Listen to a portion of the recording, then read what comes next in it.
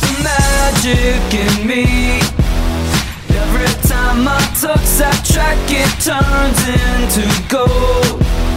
Everybody knows I got the magic in me. When I hit the floor, the girls come snapping at me. Now everybody wants a blast of magic, magic, magic, magic, magic, magic, magic, magic, magic, oh. I got the magic in me. But I let tempo blow your mind. Pick a verse, any verse, I hypnotize you with every line. I'll need a volunteer. How about you with the eyes? Come on down to the front, stand right here and don't be shy. I have you time traveling, have your mind babbling. Welcome back to another edition of Broomsticks and Butterbeer. I'm Dan Rhino. I'm Jessica Rhino. We are continuing our journey through Harry Potter and the Order of the Phoenix. Just so you know, here in July of 2022, we are still under a cough warning. The whole summer, guys. I'm sorry. It's going to take the whole summer. Just still recovering from COVID, followed by pneumonia, followed by just regular Midwest allergies. Yup. Oppressive heat that makes you feel like you can't breathe anyway. Oppressive. It's just like, makes me just think of like women being oppressed. Yes. By the weather and the government. Not by the man, by the heat. By the heat. And by the man. And by the man, yes. If you follow current news here in July of 22. But we're not here to get political. We're here to get... We always end up doing We're here to get whizzical. Whizzical. Let's get whizzical. Let's get into wizardry. Nice. We're going to be talking about Chapter 5 of Harry Potter and the Order of the Phoenix, appropriately titled The Order of the Phoenix. But that's the title of the book, Daniel. What's the title of the chapter? There was this band called Badfinger, or no, not Bad Company. Bad Company. And there was a song called Bad Company by the band Bad Company. Guess what the name of the album was? Good Company? Nope. Bad Company. Oh, man. And that's kind of what we're... it's like a very meta thing that we're doing here. Like okay. The Order of the Phoenix chapter within the Order of the Phoenix book. Here on the Broomsticks and Butterbeer podcast. Brought to you by our friends at Pepsi. But it's not really about the Order of the Phoenix. It's like, hey, you can't be in the Order of the Phoenix. That should be the name of the chapter. You can't sit here. You can't be in the Order of the Phoenix. Well, before we get into Chapter 5, let's talk about Chapter 4, which was number 12, Grimmauld Place. Recap. The Order of the Phoenix has rescued Harry from Privet Drive and takes him to number 12, Grimmauld Place, the headquarters of the Order of the Phoenix. In addition to the crew that rescued Harry, Mr. and Mrs. Weasley are there, Fred and George and Bill and Ginny Weasley are there, Ron and Hermione are there. All of the Weasleys are there? No. Harry lets out all of his bubbling over emotions and feelings after being left in the dark all summer. We find out that the missing Weasley, Percy, has pretty much disowned his family and is siding with the Ministry on the whole Voldemort returning fiasco. We learn that the Ministry is basically controlling the news put out by the Daily Prophet. Professor Snape is also at number 12 Grimmauld Place, apparently working as a spy for the Order while infiltrating Voldemort's crew. At the end of the chapter, a crazed woman in a portrait starts throwing a tantrum, and it takes the emergence of Sirius Black to get the woman to shut up. Shut up. Because the woman in the portrait is Sirius's mother, and this apparently is the Black family residence. And that's how he talks to his mother. Well, I mean, if my mother was like that, sometimes you have to be forceful. You have to be forcefully stern. And I don't think that telling Mother to calm down would work with the crazy witch that we saw in the portrait. Probably not. I'd also like to put a side note on here for everybody who's having a fit right now. Yes, we're aware Charlie Weasley is not there, but that just wasn't part of the joke. He's been via Zoom. Yeah, They said he's been Skyping in. Skyping in. Could you imagine Mr. Weasley like trying to set up Skype like on a laptop? Like, first of all, he would have so much fun doing it. Okay, well, not just setting it up. Just if like you set it up for him and you just set him down in front of a Zoom call with like 5 people on it, his brain would explode. You think he'd be the guy to have his face like really close to the camera? Definitely. And he'd be yelling. It's like almost like the you see those people on the Zoom calls where like the computer is like swallowing their head, like sucking their head in. There's always somebody in our school who's just abnormally close to the camera. I'm like, dude, we can see you. Like, we can see every pore now. Mm-hmm. Cameras are really good these days. Yeah, I think he'd have a good time with that, though. Chapter 5, The Order of the Phoenix. The Order of the Phoenix meeting is over, so the non-members, Fred, George, Harry, Ron, Ginny, and Hermione, are allowed to join for dinner. And in the last chapter, Tonks absent-mindedly knocked over the umbrella holder, which set off Sirius's mom into her tirade. But then, early in this chapter, Tonks knocks over a candle, and then a chair. What's up with Tonks' clumsiness here? When she first appeared, it was her who broke something in the kitchen. I totally forgot about that. At Terry's house. At Terry's house. Oh my god. I just combined Tonks and Harry and made it Terry. At Terry's house. At Harry's aunt and uncle's house, yeah. So, yeah, everybody's got that clumsy friend. So is this just like a fun story device, or is there like something to this? It's just no, part she's of just Tonks' clumsy. Just clumsy. It seems like, I don't know, J.K. Rowling's kind of going overboard with the like, I could see like if every once in a while she like, a little mishap, like a... Well, maybe we're just really laying the groundwork, making sure you notice. It's like she reminds you every page and a half. Oh, Tonks is silly, and she can't, she's fumbly, and she can't walk a straight line. Yeah, but she's an aura, so hopefully she can shoot straight. Hope so, too. Mundungus Fletcher is here, a.k.a. the one who left Harry unprotected in the underpass a few chapters ago because he had a unique business opportunity about some black market cauldrons. Yes, and we learned more about his business. We also learned that Mundungus seemingly slept through the Order of the Phoenix meeting. We also learned that he's an admitted criminal and likes to brag about it. But it doesn't seem like Mundungus fits in with the tenor and tone of the Order here, but Sirius seems to think that Mundungus has his uses as well, right? Yeah, he's just that shady guy who knows stuff that you wouldn't know because you don't run in those circles. Mm-hmm. You gotta have...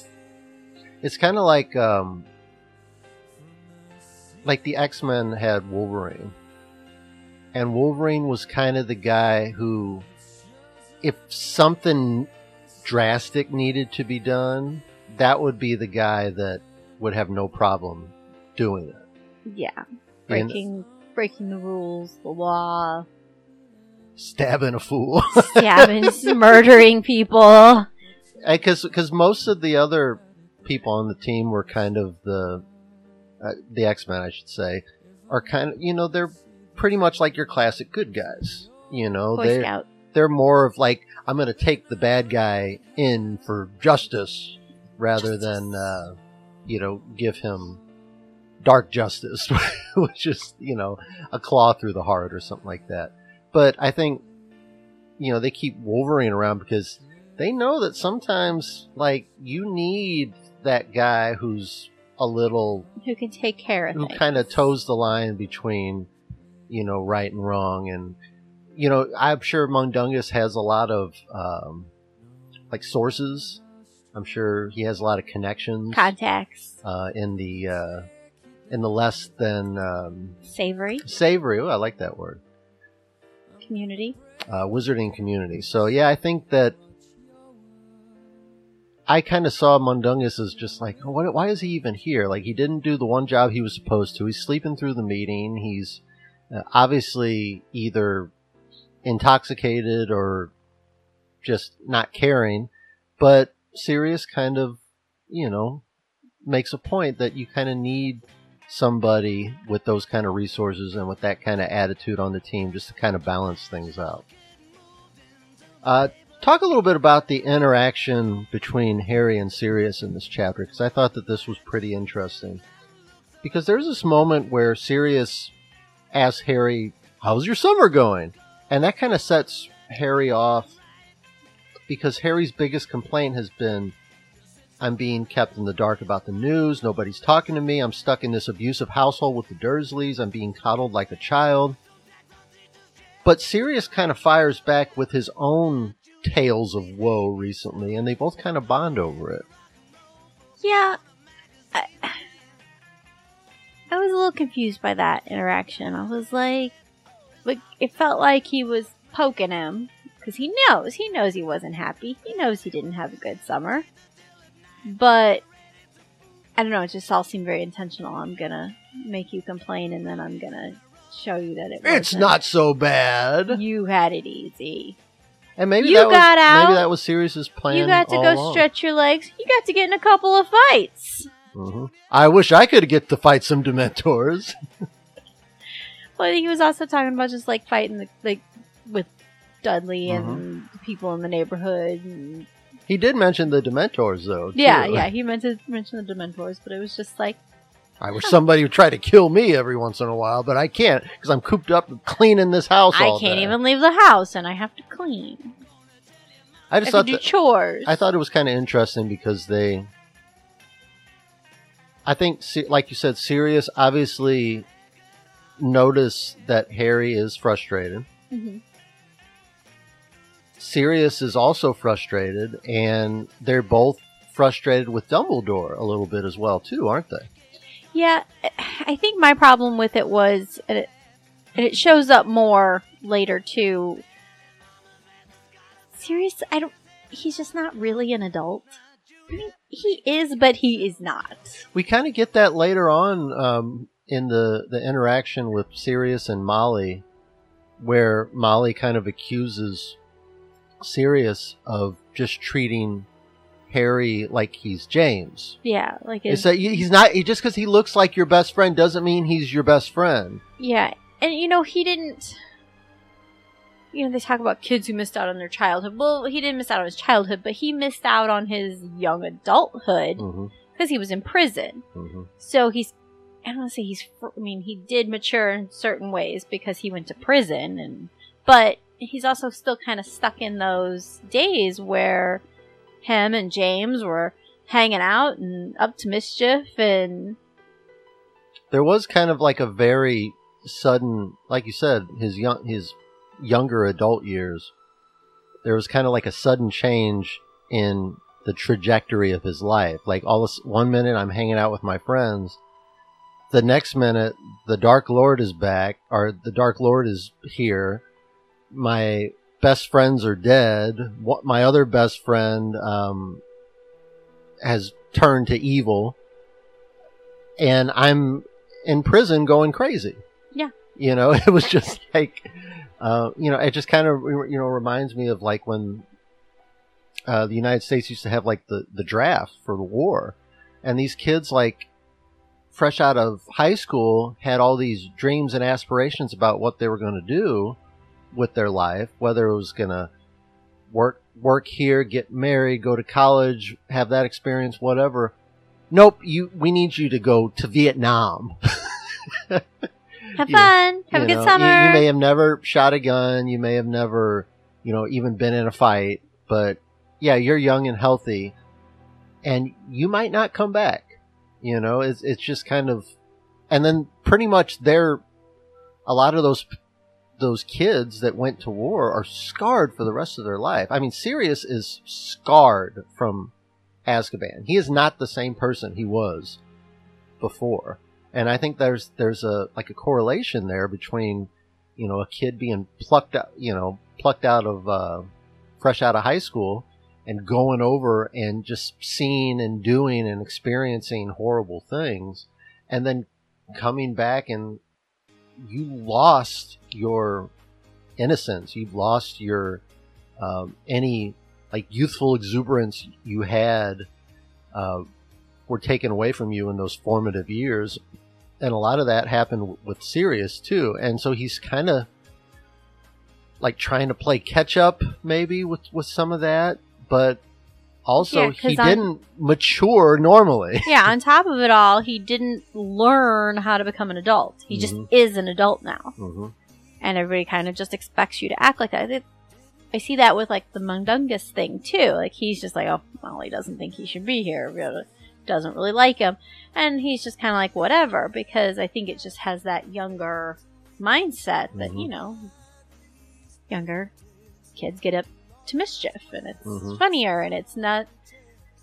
doesn't have the moral weight as it does on Molly, who is like, no, I'm raising children. I don't want them around this. This is inappropriate. This is not good conversation for dinner.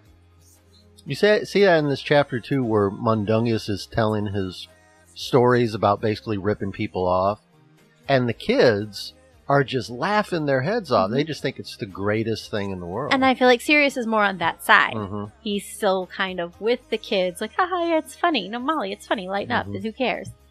But Molly's, no, these are things that are against the law. These are things you can get in trouble for. Not to mention they're cruel and mean and you're ripping people off. And, you know, they may needed that money to do something else. And, you know, she just can see the broader effect of everything, I think. Not just the immediate humor in getting a guy to pay for something you just stole from him. So what's with the fact that Sirius and Harry are both a little upset with Dumbledore right now? It seems like everybody's. The Ministry's upset with Dumbledore. Harry's upset with Dumbledore. Sirius. What's going on there? I mean, Dumbledore is told Sirius, you know, you gotta stay in the house. You can't go out roaming around, even in your dog form, because Wormtail knows that trick and has already told people. So it's not a good disguise anymore. It used to be like a fail-safe, hey, I can just go on out whenever I please. Do you think there's dark wizards just going around razzing just random black dogs? Maybe if one comes snooping around, the dog just wants a treat, and it's like, hey, you got any food? It's Sirius, get away! The dark-furred dog community is in peril right now. Yeah, they're just really having a rough go of it right now. You know, they always say that, like, the dark-furred dogs are the ones that have the hardest time getting adopted. Yeah, black dogs and black cats don't get it. But now they can't even, like, be strays without getting razzed by dark wizards. by Death Eaters. I just imagine them chasing these dogs around, and dog's like, I do what I do. I don't understand. Get out of here. You're not spying on us. Oh, that just popped into my head. I thought it was hilarious.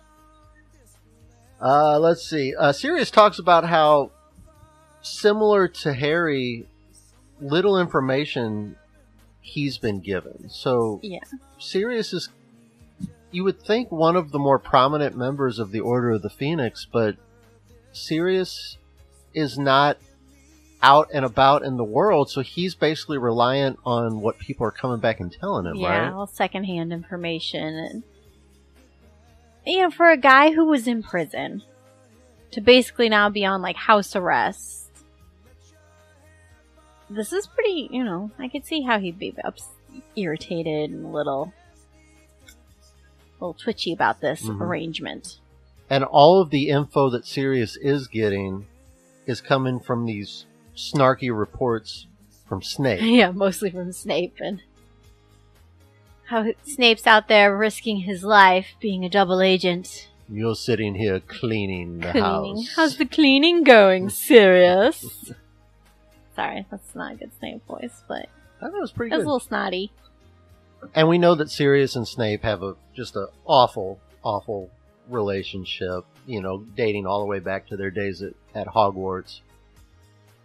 So the fact that not only is Sirius isolated in this house, all of the information is coming from one of the people that he dislikes the most on this planet. And Snape is the one giving the information, so he can present it in however form he pleases. And I don't really picture Snape this way, but he's kind of playing the role of like superhero or the secret agent, and like he's got the lead role in all of this. It's like if it was a movie, he'd be the main character because he's the one out there. Yeah, he's the one that's actively doing actively and in working danger both sides, and yeah. Like even Dumbledore's not. I think Sirius, even in his group, he kind of was like, the star. He was the cool guy. He was the cool guy. He had the coolest hair, that's for sure. He had the motorcycle. I mean, come on. Nice. So now it's Snape with his not cool hair. A big moment at the end of dinner where Sirius kind of makes a proclamation that Harry deserves to have at least some of his questions answered about what's been going on. And this sends Molly Weasley into a rage. Why is Molly so incensed by this? I don't think she really trusts Sirius's judgment. Like, she sees him as like a child she has to keep in line more than... a man boy. Yes. Another man boy. Another child I have to take care of. And she's very protective of Harry. This is the big famous line where he says it's not one of your sons, and she says it's good as. It's basically mine. I've adopted him since day one on that platform. He's my son's best friend. We look after him on summer holidays and stuff. He's come to stay with us. She's just like, no, he's mine now. I can't even keep track. Now. I can't even keep track of how many I have. So what's one more? Just throw one more on there. I mean, I think there's also the fact that Molly doesn't want her children to know everything that's going on, but whatever Harry knows is going to get back to the rest of them. To the rest of them, yeah. So basically, telling Harry everything is also telling everybody who's not in the order who's in the house as well. So basically, whatever you tell Harry is just like, might as well have my kids in the room because they're going to find out too. And I think it was Lupin was kind of like, well, I'd rather him. I felt like it was one of those like coming of age talks where they're like, let me sit down and tell my child the truth about life. Let me tell you about the birds and the bees and the flowers and the trees. Rather than get misinformation from other places. Like the internet. But, Lupin was referring to the extendable ears and the naughty Weasley twins, who would, overhear things, and it might be taken out of context, and then blown up, and then misconstrued, and, the telephone game. So he was like, let's just set the record straight right now.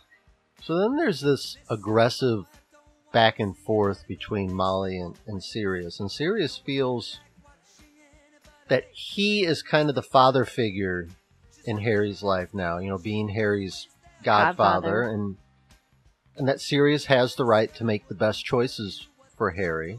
And Molly, like you said earlier, feels that she has invested the time and the love into her family's relationship with Harry, and Harry is basically a son to her. So Molly... And Sirius is just a man-child. Molly feels like that she should have a bigger say in Harry's well-being.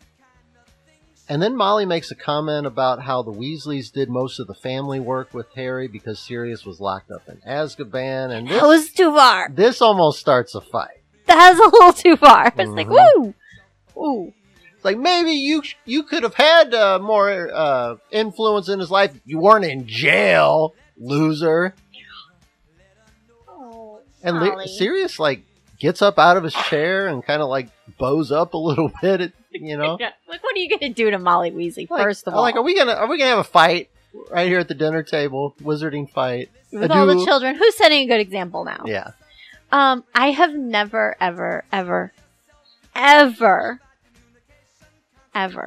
we compare Mrs. Weasley to your mom all the time, but never compared Mr. Weasley to your dad. Mm-hmm. And I felt like it was just a little out of character for Mr. Weasley, a little too put together for him. But I just felt like that was when she wanted backup from Arthur. It kind of felt like it was your dad's. Well, at least his lawyerness coming out. Well, technically they're adults. Paula, honey, Legally. I think maybe we should just let them work it out. But she wanted to make the twins leave, and they were of age and legally adults, and he's like, you can't force them to leave now. Like, according to the statutes of wizarding age requirements, 432.AB, by virtue of them being of age, they are allowed to make their own decisions. And then Ron makes his plea that, whatever you tell Harry, he's just going to tell me anyway, so just let me stay. And there is a moment where Harry where Ron says, Harry, will you just tell us what they said? And there's a moment where Harry, his kind of inner monologue says, maybe I should tell him that I won't repeat it to him, so they kind of know what that feels like. Because that's how I felt all summer. His bitterness bubbled up. But he overcomes that and said, yeah, of course I'm going to tell you. Yeah, of course. So we almost have a fight there because Molly kind of crosses the line a little bit. Yeah. And Molly eventually just kind of says, you know what, this fight it's not worth the drama. You guys are obviously set in your ways. I'm obviously going to get outvoted here. Mm-hmm. Well, and there's no real way to stop it. Even if she puts a stop to this conversation at the dinner table, Sirius and Harry can hang out any time while he's staying there, and he can get filled in. You know what I mean? Mm-hmm. You can't really stop it. You can't really control it. Let's have it happen right now where she can kind of keep an eye on things rather than in a room when she's not around. So the Order begin to answer Harry's long-burning questions. Basically find out that Voldemort hasn't really made any major moves. What's Voldemort been up to as of late? Just kind of vacationing in the Hamptons? Well, they said that his first goal is going to be to build up his army, his following. So, right now, they kind of point out he's only got like a dozen or so Death Eaters. If the Ministry were to accept that he was back and they move, like go hunt him down, send out all the auras, he'd be outnumbered. Mm-hmm. It's like the prime time to go after him.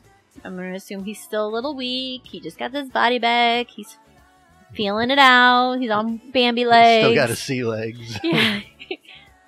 So, yeah, now would be the time to go after him. But instead, they're in denial, and he's having a chance to get some followers, get some backing. But that's not, like, they're saying that's his number one thing, but then they also say that he's not even hardly doing that. He's doing something else. He's focused on something else. On attaining, and they call it, like, it's like a weapon. Mm-hmm. And they don't really go much further into it than that. But he's after something. There's an object, a thing he wants to have before he gets going. We also learn a little bit about the strained relationship between Dumbledore and Cornelius Fudge.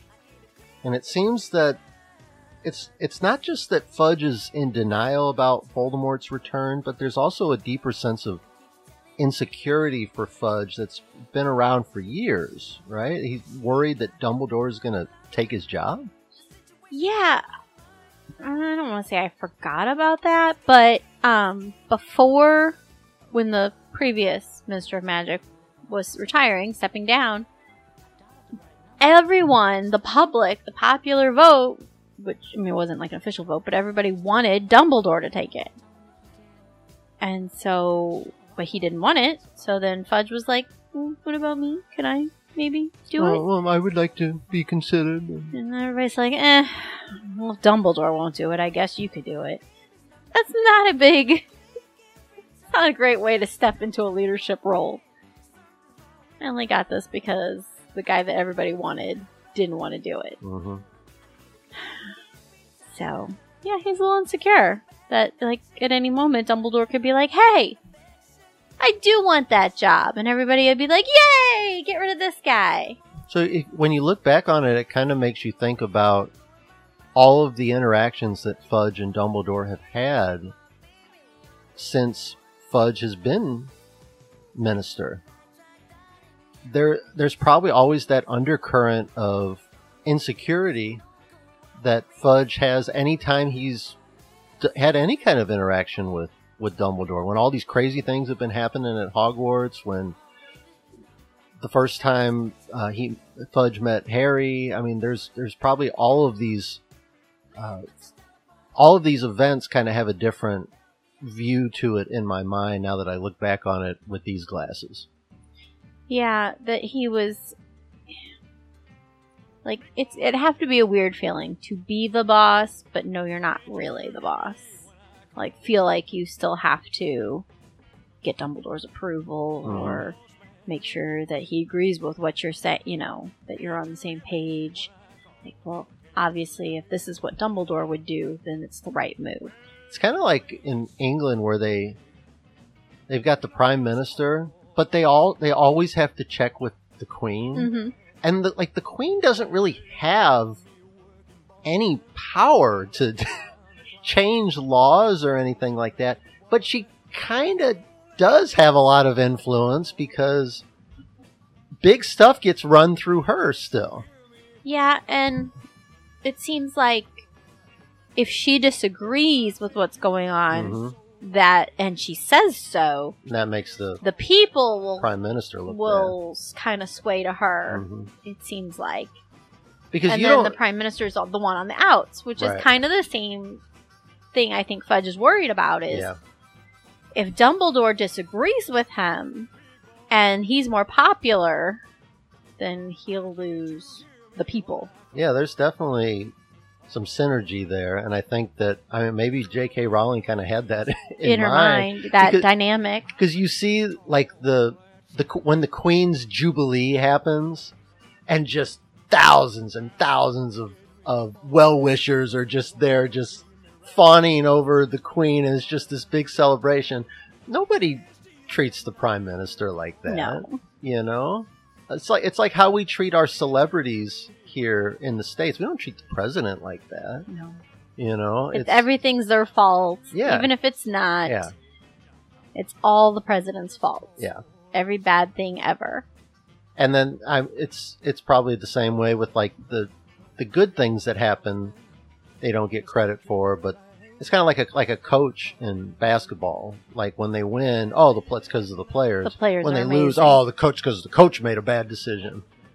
You know, it's Fudge is in a position where if you are an insecure person, you are not going to thrive in a position like that. But somewhere along the line, this dynamic shifted, and Fudge decided, no, because that's kind of what they're saying. He's decided that he's smarter than Dumbledore, and he's going to.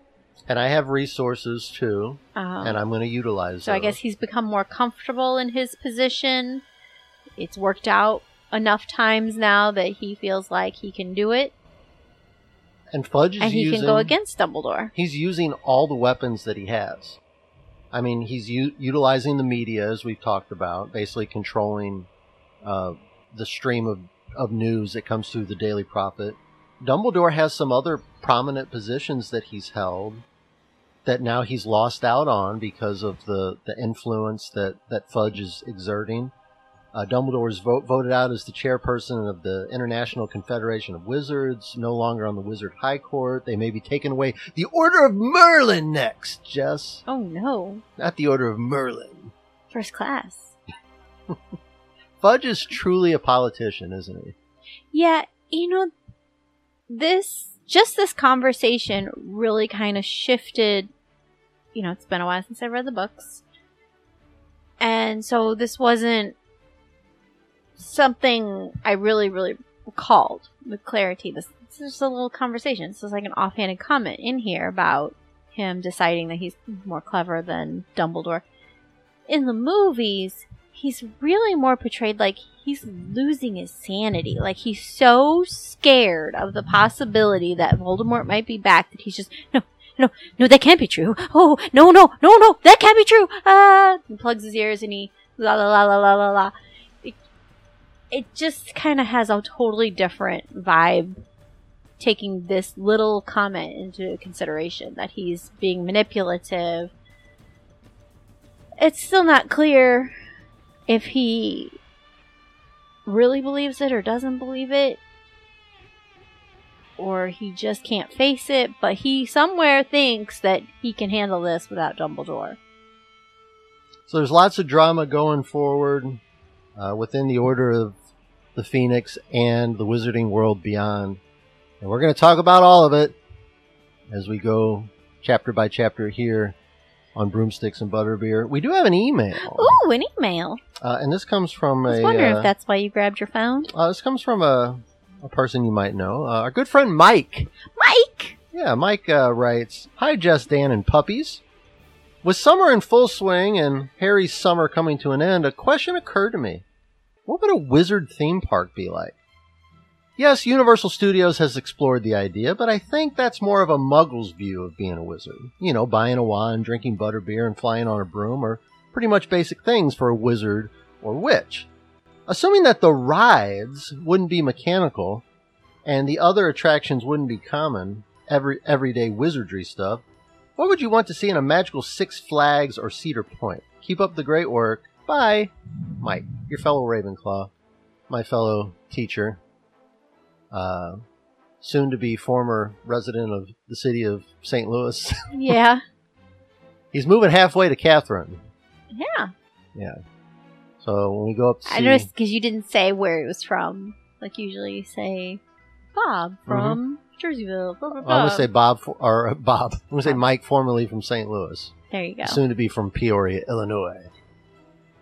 Isn't he technically there already, though? Yep. You could say. I mean, he owns a house in both places, Yeah, though. he's high class. He's a public school teacher, so he's a very rich guy. He has multiple houses because they haven't sold their current one, but I'm sure it'll sell. Because everybody's paying tens of thousands of dollars more than what houses are worth right now, and I don't understand it. I don't understand how the housing market works. Apparently there's a shortage of houses. So, a theme park catering exclusively to wizards and witches. I don't know. I don't really think... What I'm picturing, I wouldn't call a theme park. I would think of it more along the lines of, like, France Farm? Now, most people don't know what that is. But, like, I would think they would have... It's kind of like a pseudo-zoo. Yeah, like a zoo... But more like... But more like interactive. Yeah, it's kind of like a zoo / animal sanctuary / safari. Yeah. There's beer at the end. Yeah. Because it's owned by Anheuser-Busch. Yeah, so I think it would have like a lot of the magical creatures that you could interact with, maybe more tame versions. Blast-ended Scroots. Yeah, no, not those. But, you know, maybe like hippogriffs that you could ride and interact with. That's what I was thinking. I was thinking like... Maybe even like a tamish dragon that you could... That's what I was thinking too. Yeah, I don't know if the wizarding... Like maybe the mutt dragons, the ones that didn't grow up as big as the... not the... What's the smallest in a litter called? The runt. The runt. The runt dragons. Yeah, those are the ones that we could maybe have the kids ride. There you go. Or it might be like maybe they're fake dragons on like a carousel kind of thing. I don't think they'd have like big roller coasters or anything, and I don't think they'd even want that because, like you said, they can ride brooms. So, what would be the point of being on a roller coaster? You could do whatever you wanted on a broom. What about like broom like bumper cars? Like we could like attach like bumpers to the brooms. And you could, like, smash into each other and stuff. Put them in, like, a big bubble. Yeah. And you go fly around, bump into things and people. It's all supervised. Yeah, it's fine. Totally fine. So it'd be safe. We'd have to, like, buckle people into we'd have to modify the brooms a little bit. They'd be in the bubble. Oh, they would each get their own bubble? Yeah. Okay. Like the Like people who run around in the bubble. The big inflatable bubbles people smash into each other. Yeah. Only Interesting. You'd be on a broomstick. Maybe they have areas where you can rent like super fast broomsticks, the fancy ones, and zip around on those. Or, yeah, things What like kind that. kind of food we talking here? We talking like just regularly? Like I'm sure there'd be like a Weasley's Wizard Wheezes. Oh yeah, they shop. definitely set up a franchise in there. Maybe a Panda Express. Our Six Flags has a Panda Express. Yeah, maybe stuff like with different cultures, because if people, even wizarding families, if they're traveling to a place like this, they might have like a food court that has food from different countries. Would be interesting. What about like a Voldemort themed like haunted house? Something. No. I don't think they would do that. They can't even say the name. It'd be the like a big mouth you have to walk into, like a big Voldemort mouth you have to walk into to get into like the mirror maze or something like that. They can have Too like soon, Daniel. like a fright fest. A bunch of Bellatrixes running around. There'd be like some carnival game where you got to catch the chocolate frogs, and they probably would have like a food tent truck that has like Muggle foods. Maybe they have like be like a Epcot situation where they have like the different like countries for each one, and there'd be like a Romania one, and there would be like a Ireland one where all the leprechauns are dancing around, and then they have different themes. And then there would just be like Muggleville, New York City, Muggleville, where everything's very plain and normal, and that's where Mr. Weasley would spend all of his time. Look at that! Look at that! Yeah, you just get like a pizza and a can of Faygo for $2. Yeah, just right on the corner. Yeah, there'd have to be a Muggleville. There'd have to be some Muggle stuff in there. Like Santa would be there. You could just like sit on Santa's lap. Year round, no reason. Yeah, like at Holiday World in Santa Claus, Indiana. Santa's there year round. Anything else? What else? I'm kind of just trying to picture Six Flags in my mind, and but without the rides. Yeah, I mean there'd be like caricatures and stuff like that, but it would be all done with like those fancy pens that Rita Skeeter has that just writes things for you. It would just be like a pen floating in the air doing a caricature. I don't know where it is, but if it was somewhere nice enough, they'd definitely have a lazy river. I could totally see some wizards just laying in an inner tube. It's like Dumbledore with his shirt off and like an excessive amount of sunblock on his nose. Yeah. Yeah, I could definitely see them getting on board with that. I can see that too. What about like shows? Like Six Flags and Disney have like the shows. Maybe they have like a Muggle magic show. I think would be fun. Probably just like trained, like somebody trains a bunch of Cornish pixies to do tricks or something. That kind of show. So we're saying this is doable. Yeah, we're totally saying doable. This is we just need a plot of land, and we can make it happen. Yep. Sorry. So thanks, Mike, for sending us that email. You can always send us your emails, broomsticks.butterbeer@gmail.com. A little reminder here is if you're listening to this as it releases here in July of 2022, we got a big event coming up in a few weeks. I almost hit the wah-wah fail. Wah-wah. God, I hope it's not going to be a wah-wah fail. There's I have nightmares about it already. There's so many things that could possibly go wrong. It'll be fine. August 5th through the 7th? Yes. Is that right? Yes. In Chicago, at McCormick Place. C2E2 2022, baby! Woo-hoo! And we've been selected. Hand-selected out of millions of applicants. Probably. You don't know. To do a Harry Potter trivia event at 1 o'clock on Friday, August 5th? Is that Friday, August 5th? Yep.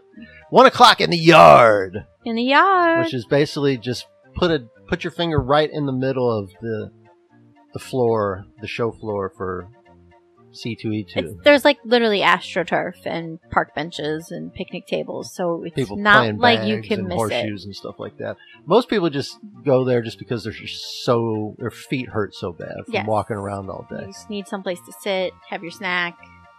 How's Catherine gonna do? She's gonna be super pregnant when that happens. Yeah, I don't know. She's been through it before. I think she knows what she can do and what she can't. She can handle She it. might be spending a lot of time in the yard.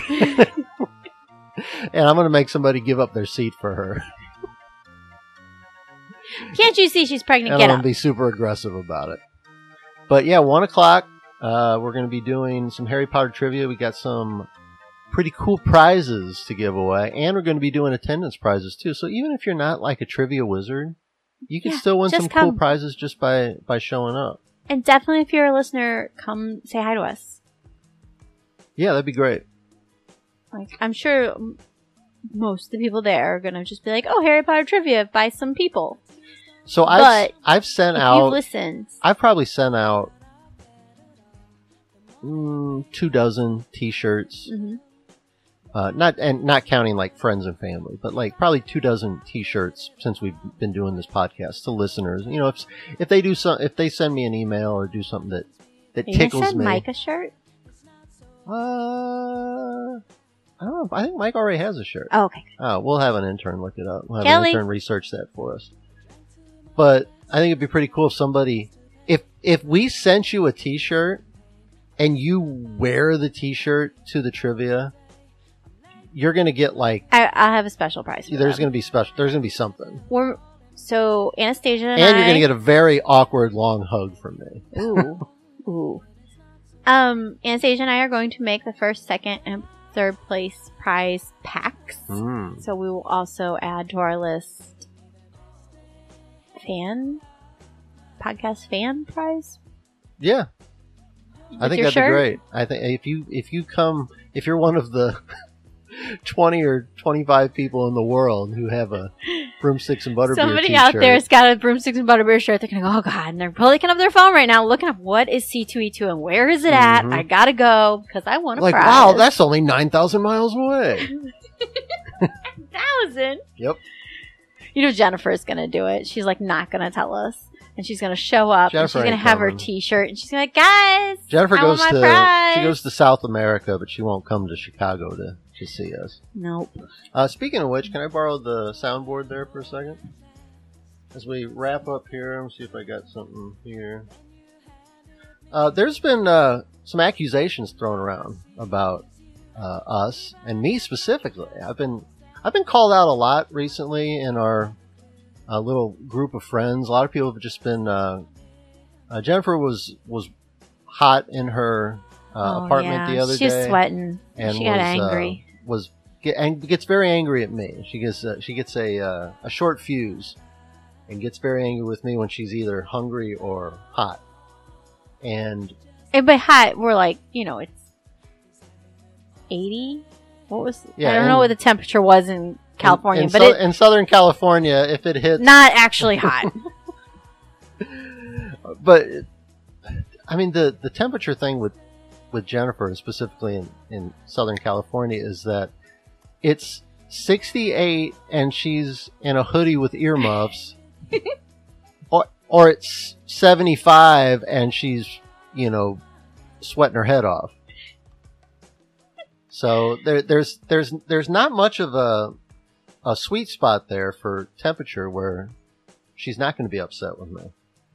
But I've kind of been there's been some accusations made from some of our friends that we've gotten too big for our britches and that we don't mention them on the podcast anymore because we're like too much of a big deal now.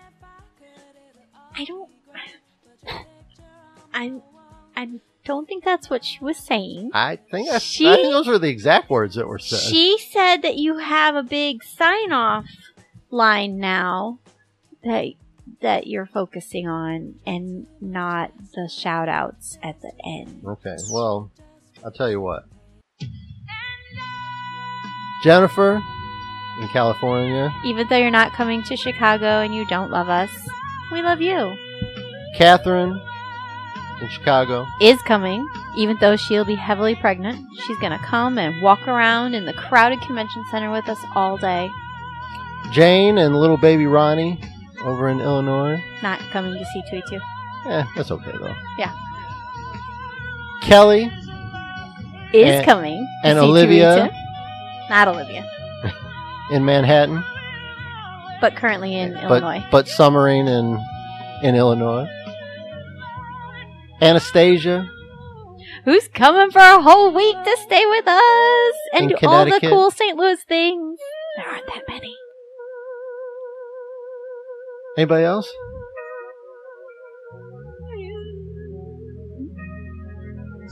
Jennifer, Jane, Anastasia, Kelly, Catherine, Ronnie, Olivia. Because, I mean, if I need to hit it again, I can hit it again. Mike, thanks for emailing in. Say hi to Libby and Uno for us. But other than that, I think we're going to wrap it up here. Wrap it up. So thanks everybody for downloading, listening, and subscribing. Like I said, c2e2.com for your tickets if you don't have them already. August 5th, 6th, and 7th. Make sure you're there on Friday. Friday at 1 o'clock in the yard at McCormick Place in Chicago. I think the actor that played Oliver Wood is going to be at C2E2. Yes. Yes, he is. Maybe I'll see if he'll come up to the trivia. He's like, probably for $50 I will. And I'll stay for 5 minutes. What a great guy. Quidditch, Gryffindor captain, Yeah. Oliver Wood. How about that? Yeah. A keeper, I believe. Is he a keeper? Yeah, I think he was. We'll have an intern look that up. Kelly, if you could look that up for us and get back to us, broomsticks.butterbeer.com, broomsticks.butterbeer@gmail.com, or at broomsticksb on Twitter. Until next time, be a wizard, be a witch, be a muggle, be a squib, but don't be a jerk. Or a git. I'm Dan Rhino. I'm Jessica Rhino. And we'll see you then. Bye. I got the magic in me. Every time I touch that track, it turns into gold. Everybody knows